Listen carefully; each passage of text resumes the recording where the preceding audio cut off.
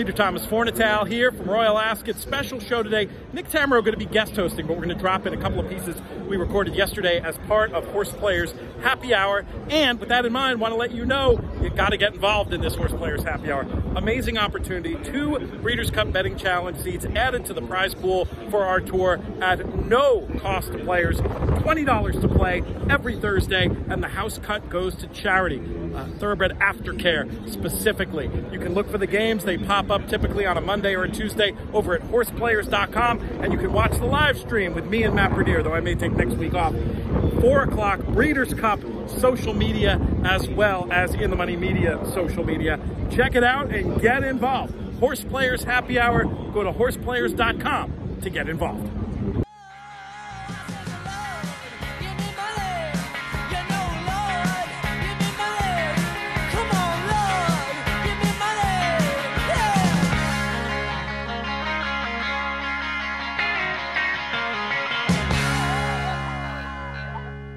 Hello and welcome to the In the Money Players podcast. This is our show for Friday, June 17th.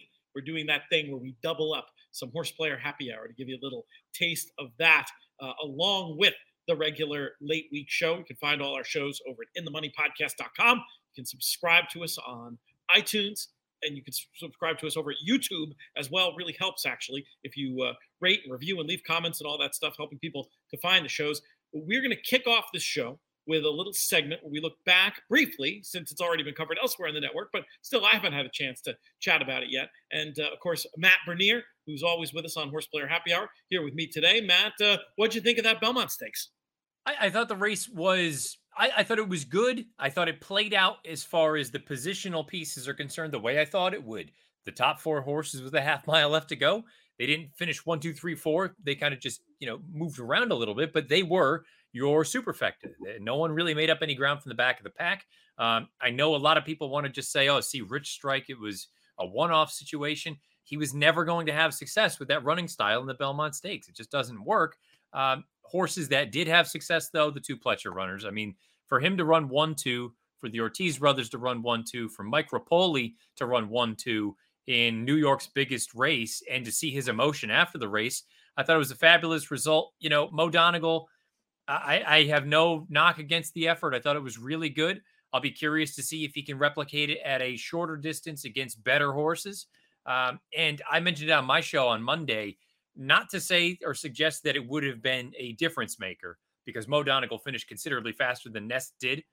But I'd be curious to know, if you reverse the trips with Nest down on the inside, does the result change? If she's able to get clear and run on when she wants to go, does that make a difference? Because she was bottled up for quite a while, and at that point, Mo Donegal had flown the coop.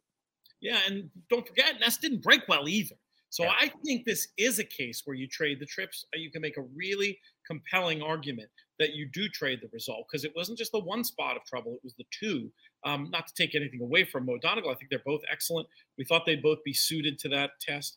We know the Todd Pletcher training style, grinding, enough tactical speed, very grinding. They seem to want to run all day. He gets the most out of them. That was certainly on display in this year's Belmont Stakes. And let's pause on Rich Strike for a second.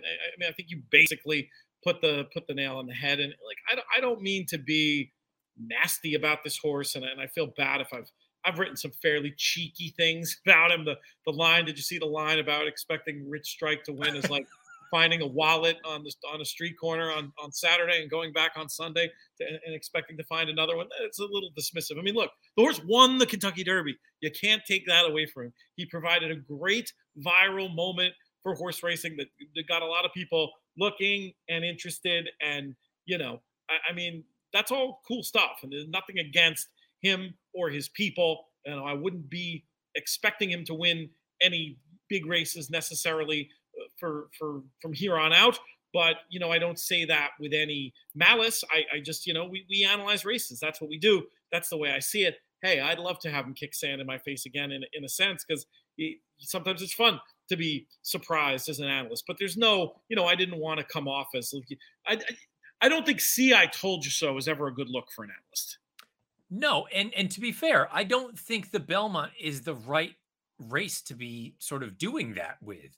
The Belmont is a very cut and dry run style race, and he didn't have it. So I'm not going to sit here and say that he can't run because he didn't run well in the Belmont.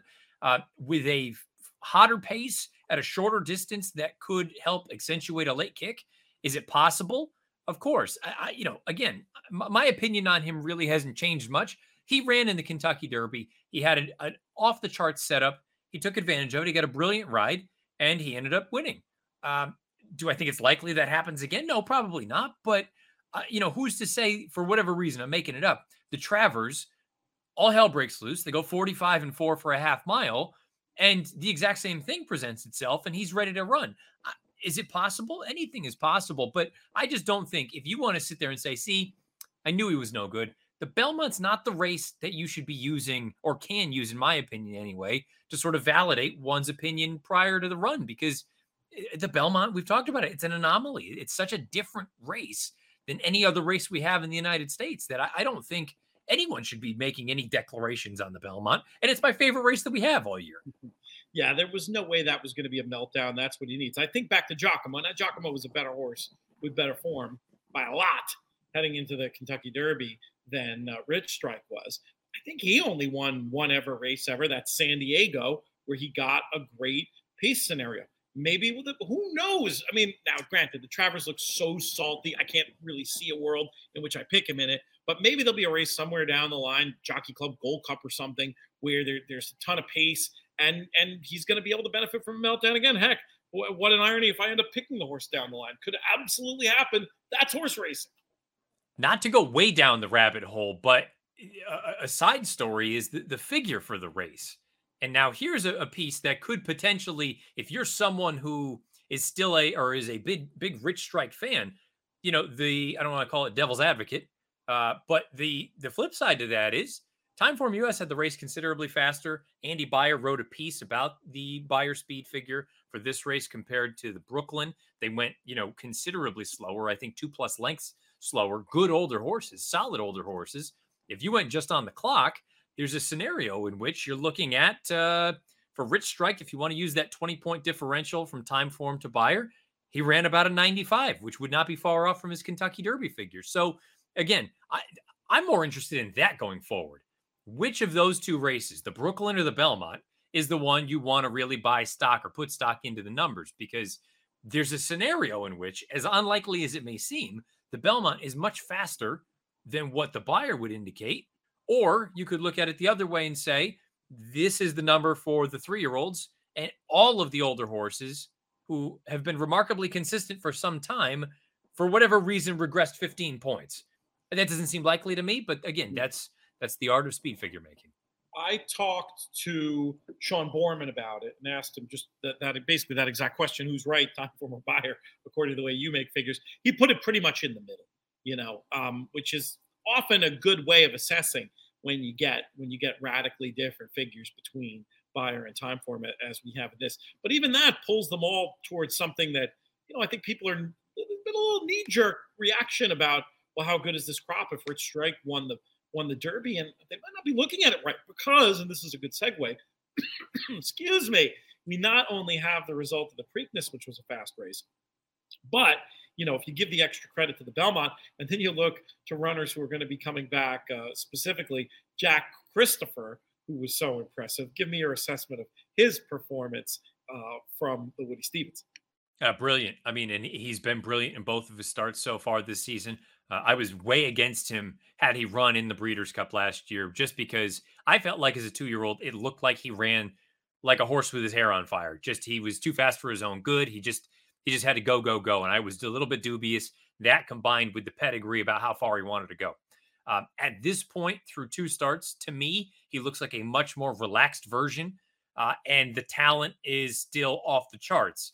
Chad talked about him a little bit as a 2-year-old, saying he is as good as I've ever had. And then I think as a 3-year-old, I don't want to say he got lost in the shuffle, but I brought it up on my show a few weeks ago. I mean, he has Zandon, he has early voting, he has Jack Christopher. I mean, there's a scenario in which early voting is the third of the 3 in Chad's barn, which is wild because he's run arguably the fastest at the longest sort of more classic distance. Jack Christopher's 107 Beyer, I think, is brilliant. He deserves to go to the Haskell. He deserves to be a short price in the Haskell. I would have to wait and see what the field looks like, but boy, I'm not in a rush to go against that horse right now. No, I totally agree. It's going to be fun to see what happens and fascinating. Chad Brown, I've gotten the impression from my conversations with him that Travers, real bucket list item. It wouldn't shock me if he goes triple handed there, assuming Jack Christopher doesn't show any limitations and does what we think he's going to probably do in a race like the Haskell with him and early voting and Zandon. He might not take too many chances and say, you know what, I'm going to get my Travers this year and put that three-headed monster in the gate. Everybody else. And there's going to be other great horses in there, Epicenter pointing towards that. And, you would have to think that Botanical would be heading that way. These things could change so much, but the fingers are crossed that this could be a real Travers to remember. Well, and I think the other thing too is, to your point, Pete, you bring up that people are so knee jerk about, oh, well, Rich Strike won, this group must not be any good.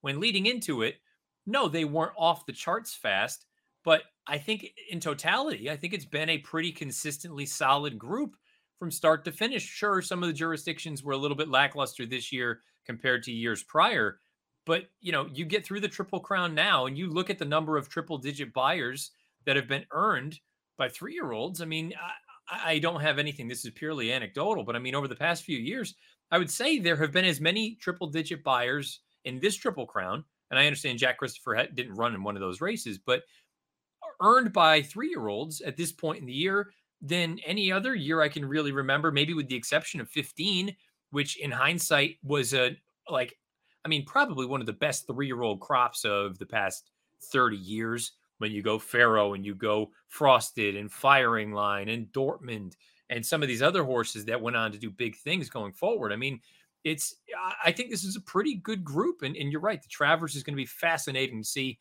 how it all plays out.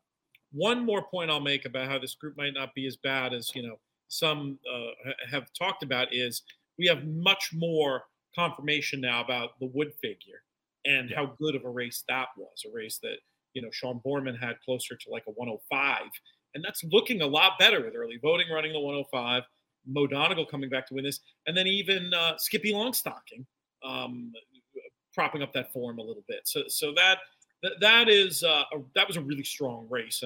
And Pete, I will say, not to interrupt if you want to go in that vein from a fig standpoint, again, just sort of, do with it what you will. Mo Donegal had paired up 96s before the Belmont Stakes. If you use the time form fig and take 20 off, you're at 107. Yeah. So it's not an implausible move. Again, you as the handicapper need to decide what you want to do with it. But to your point, if you use that Wood, let's say you use Sean's fig of a 105 or somewhere thereabouts, I had heard that Wood could be closer to a low 100 than the number it earned. If that's the case, early voting comes back with a 105. There's a scenario in which Mo Donegal comes back with a 105 or a 107 in the Belmont. I mean, and again, Skippy Longstocking he's actually kind of the constant, or if you're looking for variables and things like that, he may be the one you want to use as the barometer, because he continues to improve slightly, but for him to keep running as competitively as he has, I think that speaks volumes. All right, we have to do a minute on Flightline, and then for the horse player happy hour people, we got to get to this next live race. Let's talk real quick about Flightline. How impressed were you with this performance? I was in the studio at NBC. We're watching the race, and myself and a couple of the researchers and obviously the guys up on the set, we all just gasped when he just tipped out and went on with it. And I said, this is the only sort of concern that I still had was, could he ship out of California? Could he do it against better horses? Could he do it from off the pace? I know he had kind of done it before, but with everything that went against him in the Met. And I thought the ride on Speaker's Corner was brilliant. Make things tight, make him in a bit of a tight situation that he's uncomfortable or unaccustomed to. And he overcame all of it. And he still went out there and earned a 112 buyer. I mean, I have, at this point, I said on my show, his next race, whether it's the P Classic or they were to wait for the Breeders' Cup, whatever it may be, it should be at 1.25 miles. And I don't think anybody can beat him at 1.25 miles, even if he's never done it before. I don't need to see anything else. He's the best horse in training. It was awesome. He overcame adversity and really, really showed something in that spot. The Pacific Classic makes a ton of sense to me if that's the way they go, because, obviously a horse that's had some issues, trouble keeping him at that peak fitness. That's why we've only seen him run, whatever it is, 4 times. So if the Pacific Classic happens and then something were to go awry, at least then you've proved the 1.25 miles. And if the Pacific Classic works out, then, you obviously you go for the Breeders' Cup Classic and look for, potentially cap off this Hall of Fame brief. But if he does those two things, I think we could just go ahead and say it. That would be a Hall of Fame career from Flightline. And with that, if you're watching the Late Week Show, we're going to go to a break. Things are heating up outside and at Woodbine as we head towards the Queen's Plate to be run in August. Upcoming key races on the road to both the Woodbine Oaks and the Queen's Plate include the Grade 3 $150,000 Saline Stakes and the Grade 3 $150,000 Marine Stakes. Those 1 16th mile events take place on Saturday, July 2nd. Make sure you are right here every Saturday as we cover Woodbine during a custom segment on the In the Money Media Players podcast, which we did today with Drew Coatney, as is the case most weekends. Make sure you're supporting our friends north of the border up at Woodbine. And welcome to our first segment on the In the Money Players podcast for this weekend of June 18th and 19th. And joining me to cover some of the action at Woodbine, Drew Coatney. Drew, how you doing? I'm good. We're doing good up here in Michigan. A little windstorm knocked out some power, but it doesn't stop the Players podcast from going on. So we're ready to talk some Woodbine today. It will take much more than nature's fury to stop this machine from rolling on. Let's take a look at these races. The Pick 4 sequence begins in race number 7 on Saturday's card with a post time of 4:18 Eastern time. We've got some turf action throughout this sequence. The weather is expected to be good. Of course, we're not generally affected terribly much by races coming off the turf at Woodbine because they go to the Tapeta and the fields generally hold together. The first leg is a maiden optional claiming event at 7.5 furlongs on the inner turf. And Drew, one of the things we'll probably touch on throughout this sequence is that we're dealing with a big field, maybe not quite necessarily the best horse flesh up in Canada, but a competitive bunch, I think, from top to bottom. Yeah, absolutely. And with the AE list on this first race in race 7, we really have to talk about that as well. I think that'll be an anchor point for this, the start of the series. Yeah, and the horse you're referencing, I'm sure, is number 13, Blue Twirlin, who, if she gets in, I should say, off the AE list, I would imagine she'll be extremely tough to handle, would be dropping in class down to the 25 level. So the conditions read a little differently here. This shows up in the PP line as a maiden optional claiming 48, but that's the purse. And so the claiming price is actually 25 down to 23.5. She would be in for 25, same level she's been running at. But last time out, those of us that are Timeform US users, she set a pretty hot pace before tiring. Unfortunately, she's going to need 2 scratches in order to get into this field. But if she does, I imagine she'll be very tough to handle. The horse that I thought was probably the most interesting price-wise was the 9 Goldstorm Glory, who will likely be the pace setter here, dropping in for a tag. The only prior time on the turf ran against maiden specials at Gulfstream. She's never really taken a nickel of action at the windows. She's also never faced horses like this. Yeah, I took a look at the 9-2, and I just didn't like that outside draw. I thought there was some better speed, and this one might get parked wide early on these tight inner turns. And I actually went for a couple interesting horses. The first one I liked is number 5, Body of Law, 10-1. Has run into some tough pace dynamics with the last time out being a bit wide.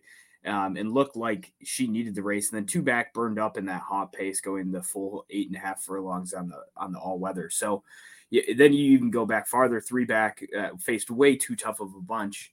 And I think if this horse can get up and near the lead, should be an interesting price, and maybe the turf will reverse form. And this race, unless the number 13 draws in, I really don't want to take a short price. So the number 5, Body of Law, 10-1, felt like good value for us here. And then also the number 2, I think for wine fanatics, they'll probably cringe at my pronunciation, but Vignette, is that maybe how we pronounce it? I think it's a French wine or a German wine, one of the two, but I know it's white and it's good on a hot summer day. So the number 2 at 10-1 as well. I had to get a bit creative and you have to squint here, but last out just visually looked like this jockey was instructed to go work out on the turf. And sometimes we see this work out on the all weather. Sometimes we see this at Woodbine where the turf course isn't open yet. Horses pointing for the turf, use these as a prep on the all weather to get over to the turf. So the jockey just looked to actively rate at the top of the stretch. There was not even a hint of panic as this horse was already 6 lengths behind. So I would expect going 2 turns in the drop in class, there might be something going right for this horse who has a trainer that's firing amazingly well. 5 wins out of 17 starts, gets blinkers on in the apprentice jockey. So the number 2 Vignette might be interesting. And then I think the number 8 Classic Queen, sprinting the last 2 outings and didn't quite have enough to close into, and has looked to want to go the 2 turns. I would imagine this distance is going to fit this horse perfectly. So I'm just going with the 3 horses, the 5, the 2, and the 8, and I'll probably weigh those equally as A's. Yeah, I was going to mention Classic Queen, who is the morning line favorite, which obviously isn't the most appealing, but this filly is by Classic Empire, who's a 9% turf sire and is out of a dam who produced 3 turf winners. So there's some pedigree there, which is something you can't say about a number of these. I recognize what you said about Goldstorm Glory being drawn on the outside. That could be a little bit tricky, especially when you're dealing with what is a bit of a lesser type of animal. Let's go to race number 8. We'll be at a mile on the EP Taylor turf course, which is the outer strip. This, of course, is a 1-turn mile. It is that broad sweeping turn, no doubt about it. Looks like most of the action going to be centered around the, I guess, the inside portion of the pack with the 3 Endorphin Rush and the 4 Call Her Joey. Were you going to settle on one of these or looking elsewhere? I had to settle on these, and this is I have a note here that this is just a survive and move on. I think you can lock this race up with 3 horses, and I'll put number 3 Endorphin Rush on top. I think I'm going to get the best trip on this one, stalking the pace and saving all the ground, and hopefully get a sweeping move there. So has the best overall figures, third off the start, and third start for the 4-year-old, and has upside left still. So I think the that third start off the layoff angle here as a stepping stone could be something good for the number 3 Endorphin Rush.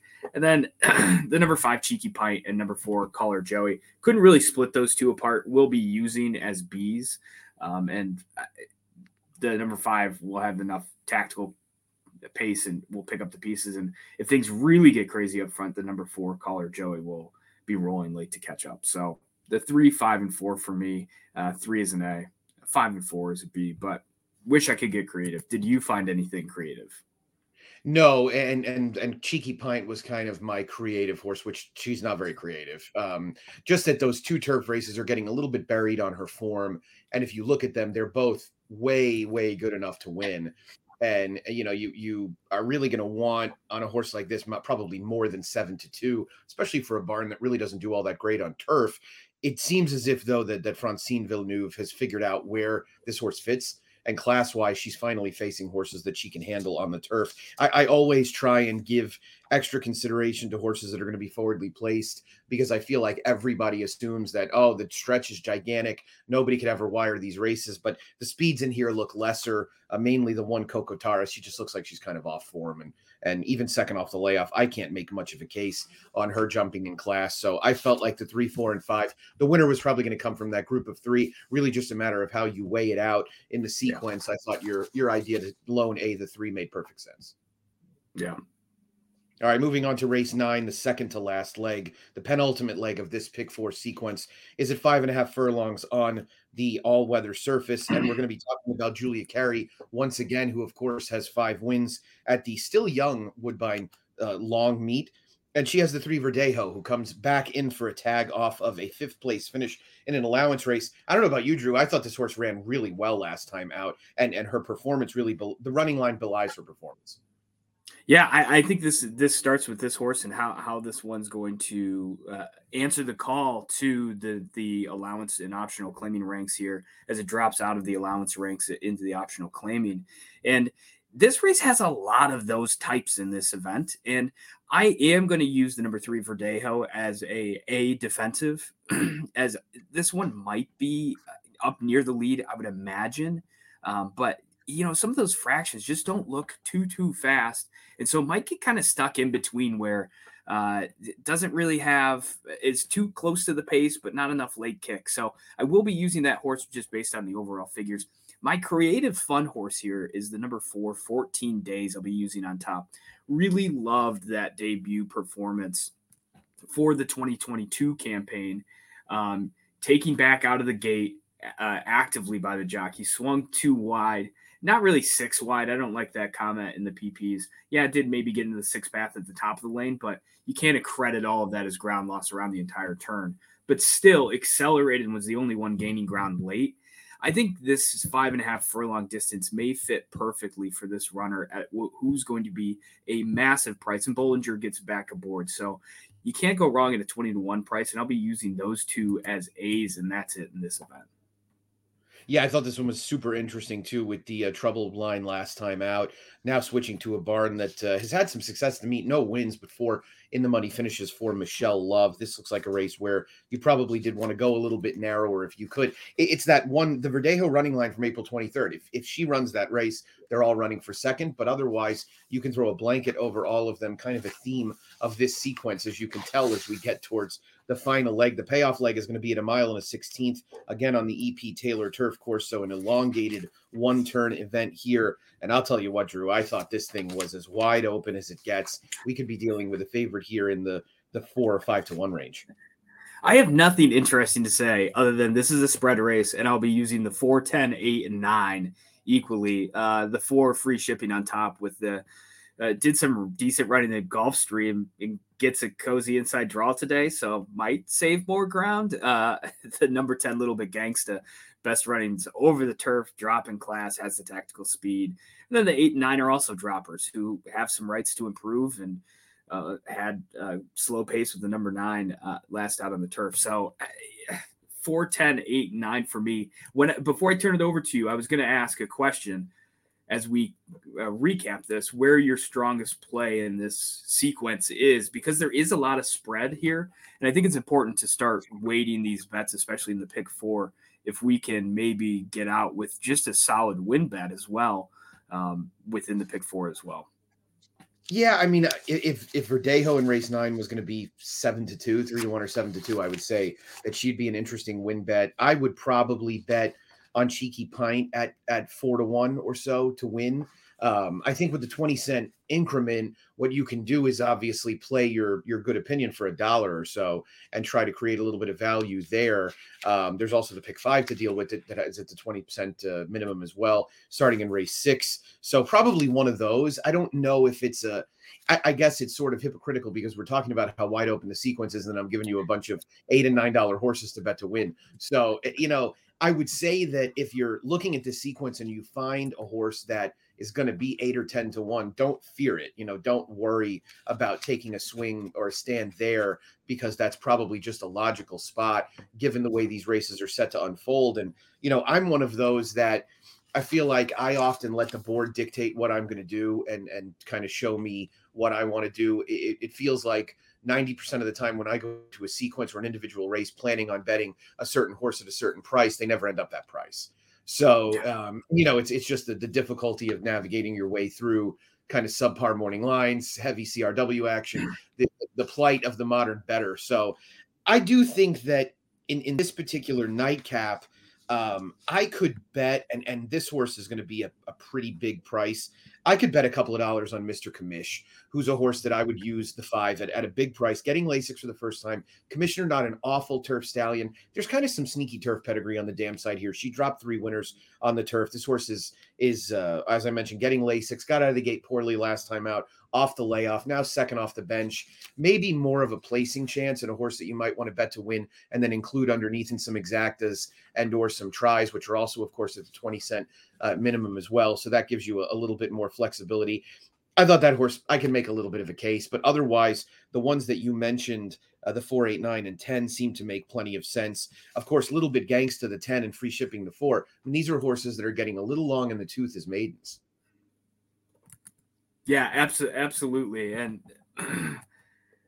I'm looking at your idea of Mr. Commish, and it is a convincing argument here with what looks like this one could pick up a lot of pieces for a massive price.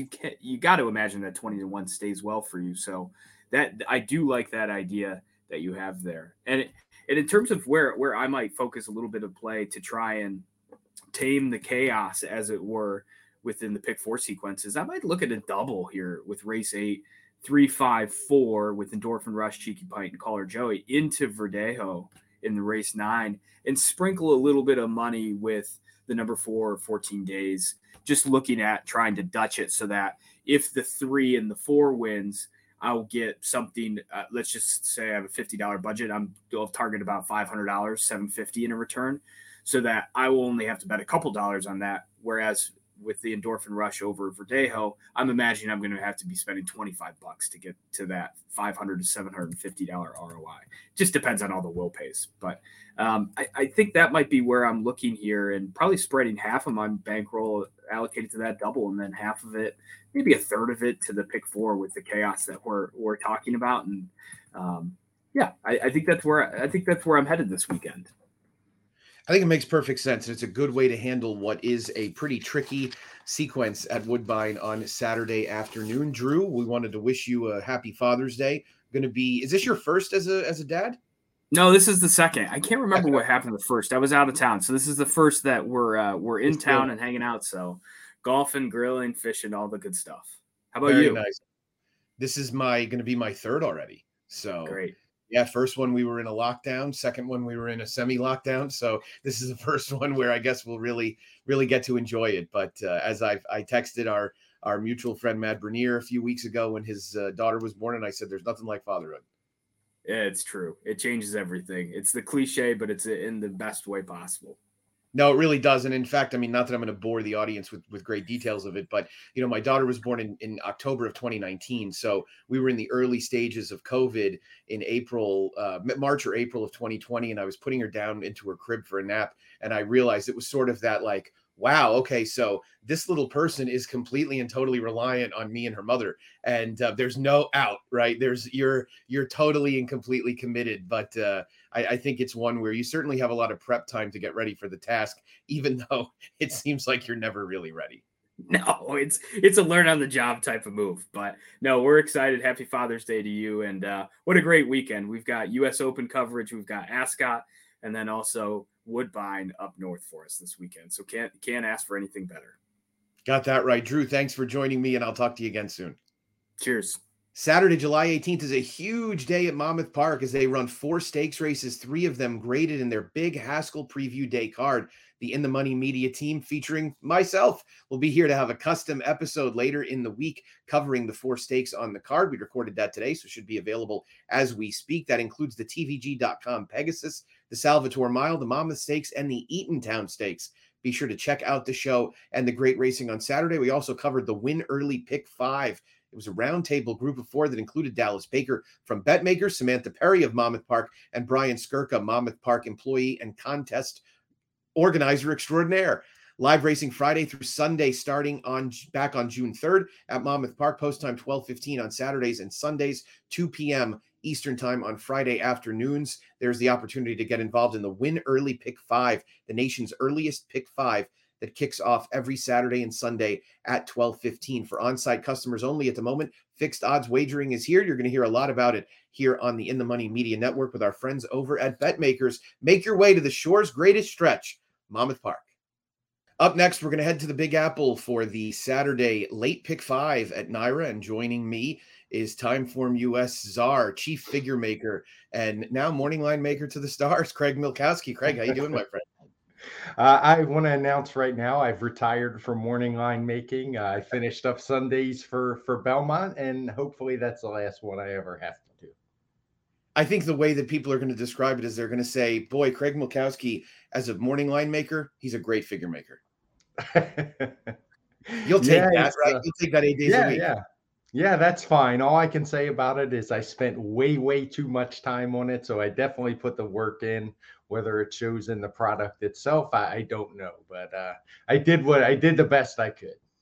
When push comes to shove, it doesn't really matter all that much. Let's go ahead and get into this sequence, which begins in race 6 with the Poker, a grade 3 at a mile on the turf. And of course, we can talk about this race. It's probably more interesting to talk about it from the perspective of making a morning line, because we're going to be dealing with an extremely short price in number 1, Mason, who looks for his second straight stakes win after getting beaten by a nose in the Maker's Mark Mile back in April. This is a horse, Craig, will probably, when all is said and done, go off 2-5 or 3-5. It'll also depend on if his stablemate Public Sector goes here or ends up running down at Monmouth. Yeah, it sounds like he's going to go here as of yesterday, Yeah. but yeah, that would definitely make a swing in the odds. I probably should have made this horse 4 to 5 on the line. We all know he's going to go off shorter than that, and frankly, he's going to be really tough to beat. I would say the main competition would be Public Sector. It may not really show it in the figures.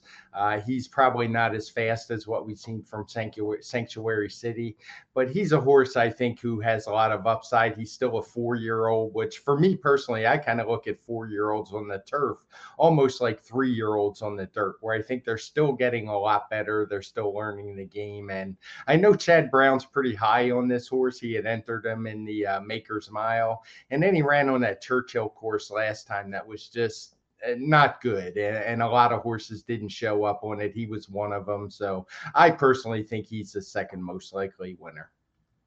Yeah, I thought as well. Mason just seems so dangerous because we've seen Chad Brown have horses like this. They generally don't have this kind of early foot. And I think that really makes Mason significantly more dangerous. He is a horse who I would imagine is destined for the grade 1 stops in the fall, summer and fall, including the 4-star Dave, where Chad's going to have horses of both sexes that look like contenders.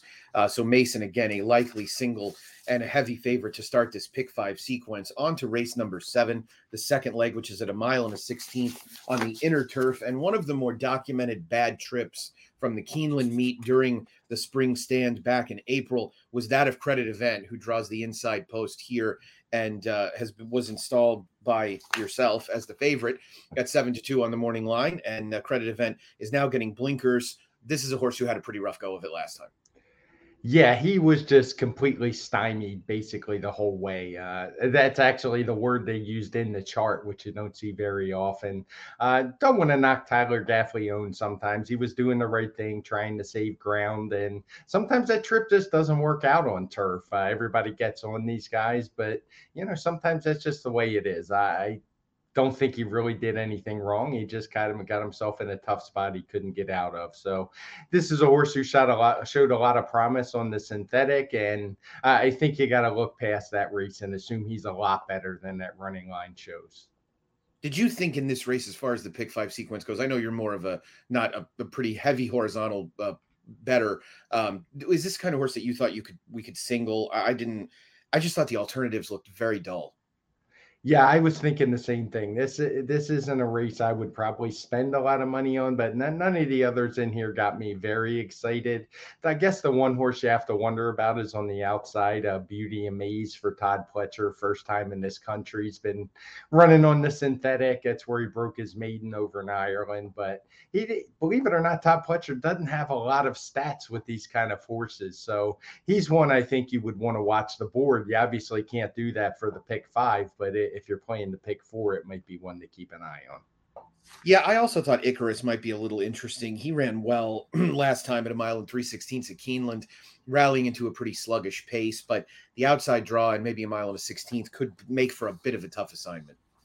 Yeah, the outside draw at these 1/16 distance on the Belmont Outer course can be pretty tough at sometimes. It's kind of a weird start, and yeah, it's just one I never really like seeing those horses out there. Good thing is Eric Cancel takes every horse back to last anyway, so shouldn't be much of a problem as far as where he's positioned early. Let's go to race number 8 at 1.1 on the main track. These are $40,000 claimers. I hate to say these are kind of old school races because we just don't see regular straight high level claiming anymore. And these are often some of the better horses on the grounds, ones that could probably be running in allowance races elsewhere. I thought this was a super tough race, Craig. And even though I think Musical America has maybe a bit of a pace edge on the inside, that's a tough horse to take as well. So I thought this one was wide open. Who did you like? From a speed figure perspective, it's a tough one. In these races, I generally kind of look at the horses that are changing barns, believe it or not. They usually have something that maybe doesn't show up. And I kind of like Pioneer Spirit. He's a tough horse. He's been a stakes runner in his day. And I just think he's one that is probably going to show some improvement, even though it's claiming off of Rudy Rodriguez. These horses just seem to flip barns. He's got the figures, and he's the one that I think can be pretty close laying up next to Musical America and take over and just be pretty strong through the lane. Yeah, reclaimed by Mertcan Cantermasi, who's quietly having an excellent meet. This is a horse who was a little wide last time out on a day where you wanted to save ground as well. I thought that likely worked against him. Prince James is going to be pretty well backed here, stretching out in distance for Rob Atras, moving back in for a tag. I thought this was a horse that you might try to take a little bit of a stand against. I'm not altogether certain he wants a mile plus, and you're going to be dealing with a shorter price than you'd like to take for these high percentage connections. Did you have a similar opinion on Prince James, or did you think he was dangerous? Yeah, I did. The one thing that scares me is Rob Atras seems to be really hot the last few days that I've watched Belmont. And he seems to get on these rolls and his horses just win, but you can't use them all. I've already used two pretty short price favorites to start to pick five. So if I do play this, he's one I'm not going to use. One I would give a little bit of a chance to on the outside is Last Chance at Glory. He's a horse who was running at Oaklawn, and say what you will, those are tougher races, I think. Oaklawn just offered huge purses this year for the last couple years, and I think the horses coming out of there, they're a little bit better than what their class they've been running in will show. Yeah, I agree. I was actually going to bring him up because on Time From US numbers, he's an excellent fit. Horses like Kershaw and Roaming Union that he ran into last time are very much the types that are going to be competitive at this level. Kershaw, in fact, ran yesterday in a higher level claiming race, I believe. But I agree. Last Chance at Glory, of course, who was claimed by friend of the program, Marshall Graham, 10 Strike Racing last time out with his partners, and will now make his Belmont debut for Michelle John Julio. Race number 9 is at 7 furlongs on the Widener turf course. These are some of my favorite races just in terms of configuration, but they often really give me a headache in terms of figuring out who's going to win.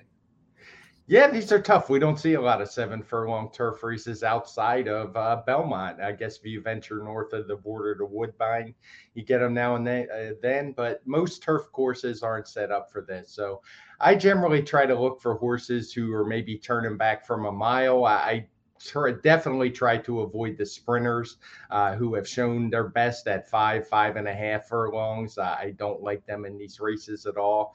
And this race in particular looks like it has a lot of speed. So I'm going to kind of look at some of the closers in here. Who, chief among them, are you looking at? I think the obvious one has to be Mr. Kringle. He pretty much fits everything I said. He's turning back from a mile. He obviously he gets Flavien Prat for John Terranova, who he doesn't often ride for. So I think that's a good sign for him. He's one to start with. Outside of that, I think Uncle George is a horse who might be interesting. I think he's been running a little bit short. He's going to offer a lot more at the windows than Mr. Kringle will. But he's one that's been running at 6, and he just has a look of a horse to me that would do better at 7. He tried it once earlier, or a couple times earlier in his career, but I think he's in better form right now. Yeah, this is a great opportunity for me to bring up one of my pet horses, and that's Cotton, who last year in his final start of 2021, he was just butchered by his rider. He was given no opportunity whatsoever. Last time out, I don't want to beat up on Luis Rodriguez too much. Look, he's a single-digit percentage jockey, so you kind of know what you're getting into. Deep Cover, who won the race, wired the field, obviously gave him no chance, and this horse got stuck in traffic again.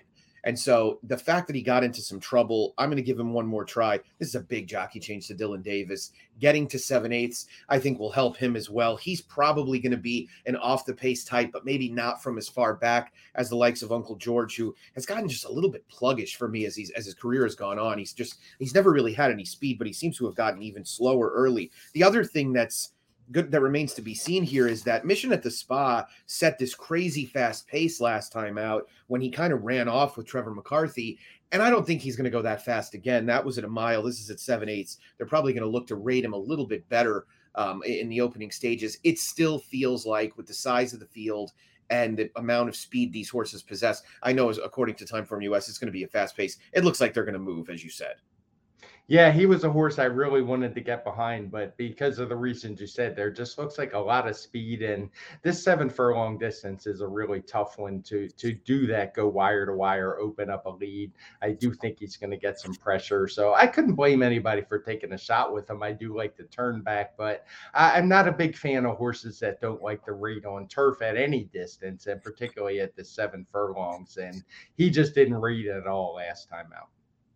No, he is a runoff. Chuck Lawrence, also a long shot specialist, but this is a horse who looks like he is not controllable in the opening stages. The nightcap on this 10 race card is at 1 3/8 on the inner turf course. Interesting distance and set up for this field where Chad Brown's forwardly on the inside is likely to be a pretty solid favorite, though it's never a huge vote of confidence from Chad that you send a horse down to Monmouth. We'll see if forwardly can get going again coming back to New York. I also thought that Good Medicine, who was a distant second last time out for Todd Pletcher, looked a little interesting as well, likely to be a pace player. Yeah, I'm not going to use forwardly in here. I haven't picked too many prices, a couple that have looked okay, but forwardly just kind of has that, what do the kids say, mad look to it. He's, not the most exciting Chad Brown horse, as you say, when he sent him to Monmouth, outside of a horse like Bleecker Street, who just never seems to lose. It's not the best sign we're ever going to see. So the one I'm going to lean on is Good Medicine, as you mentioned. He's one that I think will appreciate the extra distance, even though he got ran down last time by a horse who just ran away. I liked how he was able to hold on for second. And I think he's just going to track off of the 6-horse Akamar, who is stretching out from 7 furlongs to 1 3/8 for some reason. I'm sure he'll be out there all by himself. I guess you could say he's dangerous, but that just seems like a step too far for me. Yeah, this is quite the stretch out. And this horse did get involved in a pretty hot pace last time out. We'll see if he can handle that extra distance. What did you make of the 4 Braille for Shug McGahee moving to the turf for the first time? The dam was all turf. She was a graded stakes winner on the lawn for Chad Brown, and this is her first foal to race. This is a big turf pedigree, though, for a horse that has at least shown some ability. Yeah, I think she's one you have to use. Shug McGahee, especially at these longer distances, he does just fine moving horses to the turf for the first time. Definitely a bit of a wild card, as you say. The female side is turf. I don't think Quality Road is exactly the best turf sire out there, but in Shug you trust. If he's anywhere near that 6-1, he's definitely worth using. And you were the man who installed that horse at 6-1. So you can say that more so than anybody else. Craig, thanks so much for joining me and taking a look at this late pick 5 sequence. Everybody, Craig from Twitter at Time from US Figs. He's a very nice guy. Don't beat up on his morning line making. He's a figure maker. He deputized for David Aragona this week and did yeoman's work. Craig, thanks again. We'll talk soon. All right. Thanks, Nick. Thanks for having me, buddy. Things are heating up down in the great state of Texas at Lone Star Park. We've got about 5 weeks left in the meet that ends in mid-July. 2 player-friendly wagers on a daily basis.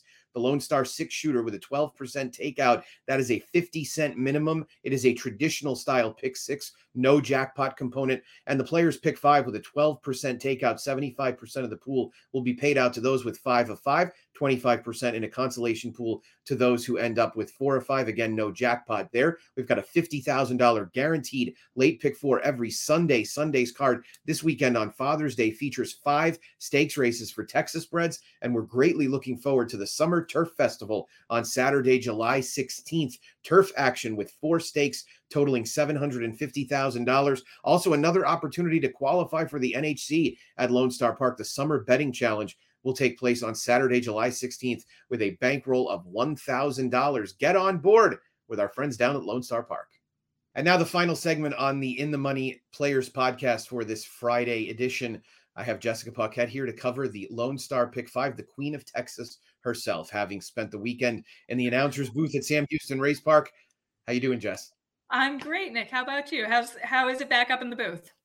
It's great being back in the booth. Last night we had a couple of stakes. We've got a couple nights left in the meet. Martha and I are going to do a little podcast later today covering the stakes races on Saturday night. It's amazing the meet's over. It's been quite a whirlwind. It's been a ton of fun, and I can't believe we're already through 5.5 months of it. Of course, we really benefited from having you involved in both meets now.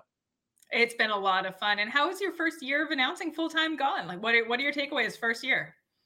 Oh, it was great. I feel like I've gotten better. I think there are things that I'm definitely doing better than I did last summer. And the quarter horses are a little bit of a different challenge. You're looking for different things during the races. And I will admit, I probably don't memorize them as much as I did the thoroughbreds. I mean, I memorized every thoroughbred race, but because you can't fake it. But with the quarter horses, you're kind of calling 3 or 4 and they break out of the gate. You can look down real quick. But yeah, I definitely am getting more comfortable seeing what's happening out of the gate and coming up with some trying to come up with some clever things that make the things a little bit more interesting. But it's been a blast. And, you know, from a personal perspective, it was a tough start to the year for me. But I think going to the racetrack and doing that on a regular basis was very much cathartic. And that's sort of been the case my whole life, right? I mean, going to the track was something my dad and I did. And so going there will always feel a little bit like home for me. And now I actually have a place in there to call home, having a job and an office and all of those things. So it's been great. It's been a lot of fun. And I'm eagerly looking forward to 2023 and beyond. You and me both. Yeah, exactly right. You will definitely be in the mix with us again, as we really value the work that you did for us at Sam Houston again this year, and getting you down here a few times was a lot more fun, of course, than it was in 2021. Now that we're hopefully on the other side of things COVID wise. Yeah, we're ready for it. No doubt about it. Absolutely. Let's take a look at this sequence that begins in race number 4, an 8-race card on Saturday afternoon at Lone Star. Do note that they have 5 stakes races on Sunday, a big card of Texas breds. With I think they have 10 or 11 carded on Sunday, but just 8 on Saturday. The first leg is the 4th, which will go right at about 4:00 Eastern time. $7,500 maiden claimers going 7 furlongs on the dirt. And Jess, one of the guys that you've seen do pretty well throughout the year is Danny Pish, who is dropping number 3, 2020 Redo, kind of a funny COVID name, here into the $7,500 ranks. This is a big drop for a horse that looks like she kind of lays over them on paper. And this is sort of a selection of attrition for me. It's just tough to make a real case for anyone else in this race. And this one showed just enough improvement with some class relief last time. The further drop, I think she'll just be a little bit too much horse.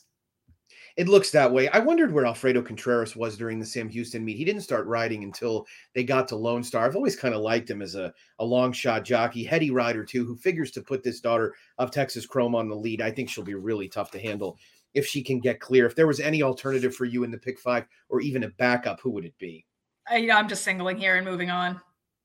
Yeah, I kind of felt the same way. I maybe would make a case for Rhonda Tooley's Venus Island, but that seems like a bit of a reach too. There was improvement last time out, second off the layoff, maybe wanted to sprint the whole time, but it does look as if the first leg should go the direction of 2020 Redo. Race 5 is at a mile on the main track, $5,000 maiden claimers. We're going to be dealing with a favorite here in number 3, Level, who is from the barn of Steve Asmussen. I suppose actually Secret Survivor could end up going off the favorite. Secret Survivor is the morning line favorite.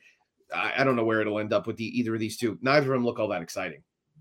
I feel like Level is going to walk into that paddock with a big red flashing for sale sign, in for 5K, kind of as the meet is winding to a close. That's going to be a pass for me. I do think Secret Survivor, not a huge price here, but I like that the source showed interest at the end and seems like a horse whose form is at least trending in the upward direction.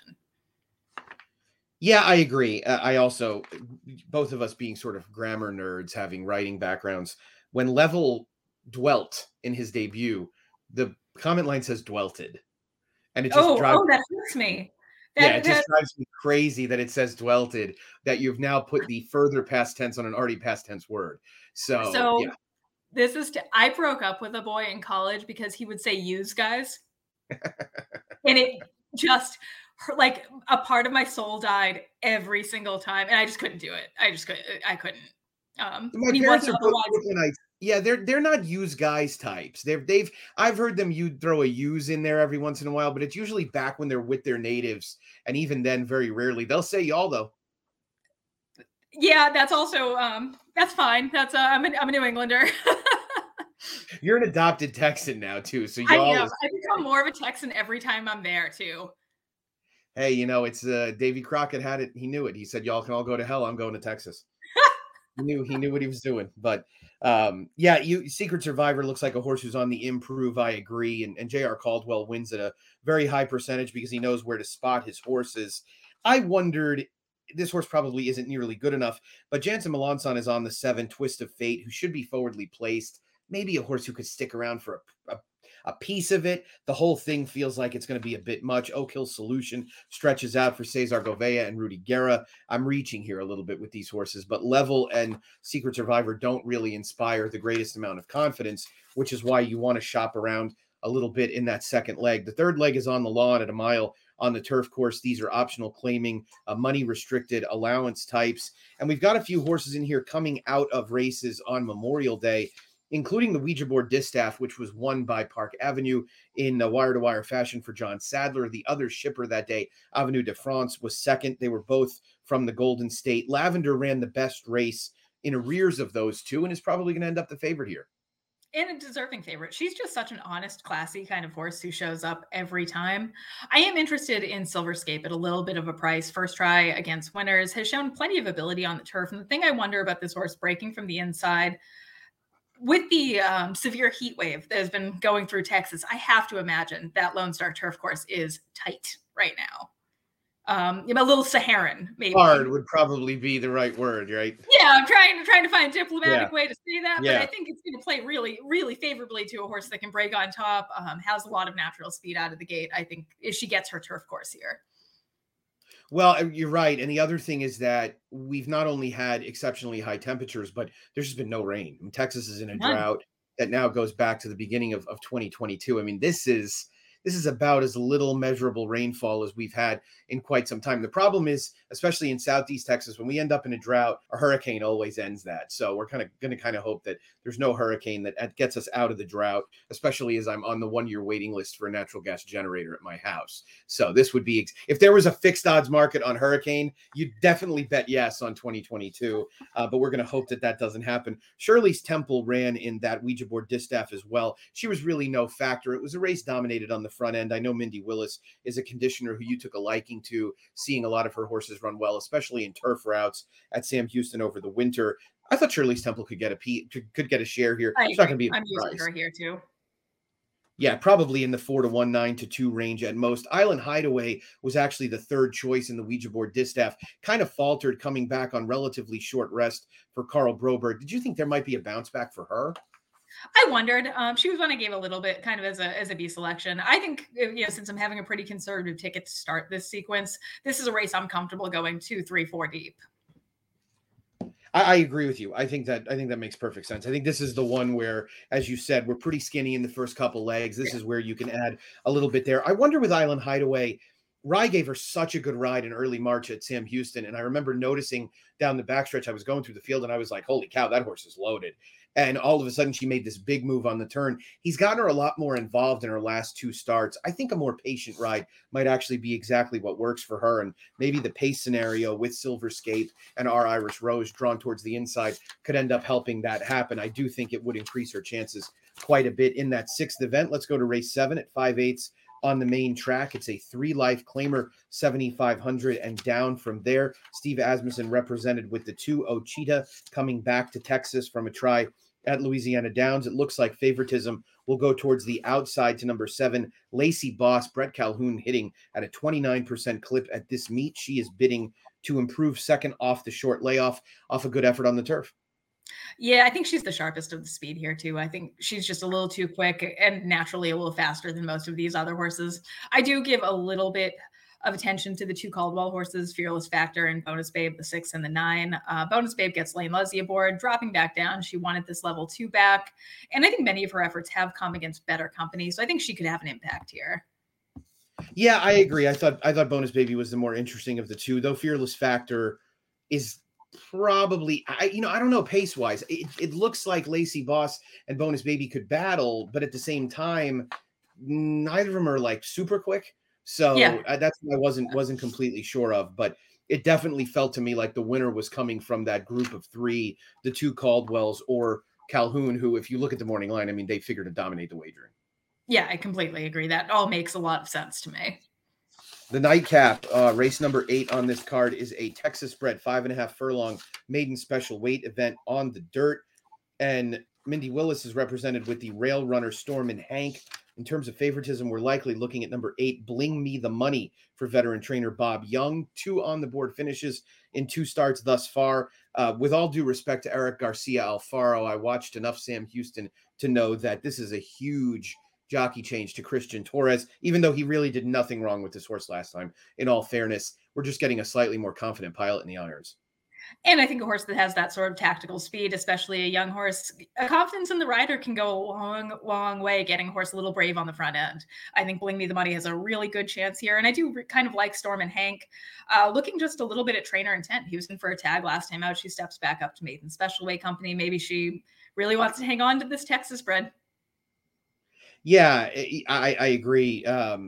He Dares the Devil is a horse coming back on short rest for trainer Carolyn Dodwell, who ran on June 10th and ran second to Will the Thrill, who was a handy winner. This horse went off 10-1 last week, and I would have booked every cent at 10-1 and actually ran well. I wondered if that horse maybe coming back this quickly was worthy of a look, maybe a little bit better at Lone Star. I do kind of, I don't mind a quick turnaround, especially if it's second off of the layoff. This can be like strike while the iron's hot. You got the horse correct, got the wheels tightened a little bit, and maybe he does make that final step forward here. Yep, I thought there was an argument to be made there. There are a couple of second-time starters, 3 of them actually drawn towards the inside. I know you and I both have some affinity for second-time starters because of generally the growth that horses have between their debuts and their second starts. Of the trio of Unbridled George, Singing Dixie, and Cibolo Earl, I was actually most inclined to take Singing Dixie because he was forwardly placed in his debut and now shows up as a new gelding. Yeah, is he actually, like, I know we had some confusion about when horses were actually gelded in Sam Houston. He's probably not a new gelding. He probably was a gelding in his debut. I don't think they gelded him the day after his debut. But yeah, I know maybe they have. But anyway, I mean, I like Jaime Castellanos quite a bit. And he showed at least interest last time. Maybe not the most ability, but this horse showed a little enthusiasm. Yeah, it took a modest amount of money, 12-1 in a 7-horse race, showed some life early, as you said. We're grasping at straws, but that's kind of what you have to do when you're dealing with these ranks. There's going to be a winner. Somewhere there will be a winner in this race. We can only guarantee that. That is for certain. That's a look at the Lone Star Park Pick 5 for Saturday afternoon. Jess, thanks again for joining us. Thanks for having me. We will talk to you again soon. You can follow Jessica on Twitter at JM Paquette. She is definitely gearing up for a busy summer at Colonial Downs, which starts in a month. Less than a month now. I move in the first week in July. So July, 12th, 11th is the first day? July 11th. Very nice. Coming up very quickly. Lots of turf action with our friends over at Colonial Downs. Very excited about that. Jess, thanks again. Lone Star Park, certainly one of our esteemed partners, been around one of the longest, actually, and we're glad to have him on board again this year. Thanks again, Jess. Thanks. Here in the pre-parade ring at Royal Ascot with my man, who is a researcher for Sky Sports Racing, did such a great job on our Baby Talk show. He is Callum Hellawell. Callum, how are things? Oh, they're good. They're warm. They are hot. We are very, very warm here. Things are getting slightly out of hand under the three-piece suit, but we're keeping it on top. We're looking calm and collected. That's the plan, anyway. We're going to review some of these Breeders' Cup win and your in races we've seen at Royal Ascot so far. We'll start off with the first race of the meet, the Queen Anne Stakes, which was won, of course, by Baaeed. Can we confidently say Baaeed is the best miler in the world at this point? Baaeed on the turf, best miler in the world. There's no doubt about it. He's first, the rest of nowhere. It's people will question the winning distance, and he didn't dominate like Frank Hill did in the past. But at the end of the day, he was swinging. Jim Crowley was cruising aboard that horse, and I cannot wait to see where they go with him next. It looks likely they'll step him up in trip to 10 furlongs, go for the Judgment at York. And if he does win that, then we're talking a very, very serious horse. Can't wait to see that. What do you think the chances are they might cut back after that to a race like the Breeders' Cup Mile? I'd love to see them try it. I think it's a great way to secure his legacy. I think it's something that Frank Hill never did was go overseas. And I think that really didn't disparage his legacy, but you could never say he was the greatest because you just don't know what he's like when he travels and takes on the best from overseas. And I think with Europe's great record in the Breeders' Cup turf, I'd love to see him go over there and give it a crack. But he's at Shadwell. They have plenty of options for him there. So maybe the Judgment will be the last place we see him, but we'd like to see him at the Breeders' Cup for sure.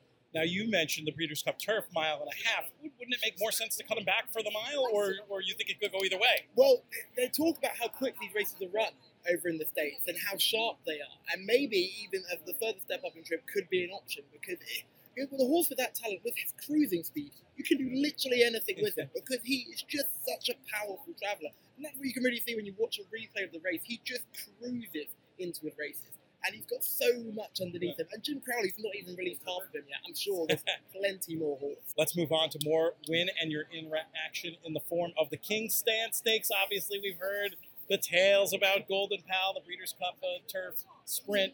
Victor didn't really get his fair chance. What we did see was a very impressive winner. Let's just put it this way. If Golden Pal had got out 2 strides in front of Nature Strip. If Golden Power had got a furlong in front of Nature Strip would have still won. That horse is a freak. Ladies and gentlemen, he is the greatest, fastest thing I've ever seen in my life. 8 years old, chestnut, built like a cow. He's a monster. And he absolutely dominated, something I was so excited to see. He came with such hype. The Australians came and they often overhype their horses, but my goodness, he was good, very good. We get to see Home Affairs coming up later on in the week as well, and that'll be fascinating because the Australians really do have a stranglehold of the sprint turf division. Best turf sprinters in the world we've known for quite some time. As for Golden Pal, hopefully a chance to regroup. Maybe he can regain his title, regain his status with the rest of his campaign, culminating in another Breeders' Cup performance. What do you think? You give him a chance to bounce back? Oh, absolutely, absolutely. I think the start, you can put a line through his Ascot race. It was great that they came over, and we are so grateful for someone like Wesley Ward to send these horses over and take a risk, because it is a massive risk to take. But I still think he's got a lot to prove, and I think he goes to the Breeders' Cup, and I'd love to see him blitz him. Absolutely blitz him. You can hear your passion, your enthusiasm for racing. You're not faking this up here. Oh gosh, I am faking how composed I am under this heat. But that's the only thing I am faking. Aside from that, I'm all good. Let's talk about the Prince of Wales Stakes, Wednesday's win and your in race. What did you make of this one? State of rest, state of rest, state of rest. You're talking about a horse that has done it in 4 different Group 1 races in 3 different continents. He goes to America and wins the Saratoga Derby. He's already been to Australia and won the Cox Plate, which is not a donkey race. The Cox Plate is one of the greatest turf races of all time. He goes and smashes up in that. Then he finishes the Cox Plate, and just to put things in perspective, he goes to the Prix Gannet, one of the premier French races, and wins that. And at odds of 5-1 yesterday. 5-1. People still don't put respect on his name. Put some respect on that horse's name, because he's a monster. The Iron Horse, Kevin Blake, who bred him, part owns him, he said he would run over a bus for you. This horse is tough as nails. The Iron Horse, the Giant's Causeway, but this horse has to be in a very similar vein. Oh, fantastic stuff. And one you got to imagine we are going to see at the Breeders' Cup, because he takes on every challenge, travels all over the world. You would absolutely love to see it. He's been bought by various connections in Australia, in Ireland. There's different ownership strategies there, and they would know more than I'd know. But I mean, if you've got a horse that can do it, if there's a horse that can travel, my God, it's him. I'd love to see it. Great tactical ride there as well. Very exciting. Shane Cross, the young man Shane Cross. Oh, the cojones on that boy. The horse has never led a bit of work in his life, and he just leaves the Group 1 in a new country. He does their business. Too good. Too good. One more race to talk about as far as the win and your in stuff goes. The Norfolk, which happened earlier today as we're filming this. Big upset in this one. What did you make of the Riddler? Huge upset for the Riddler.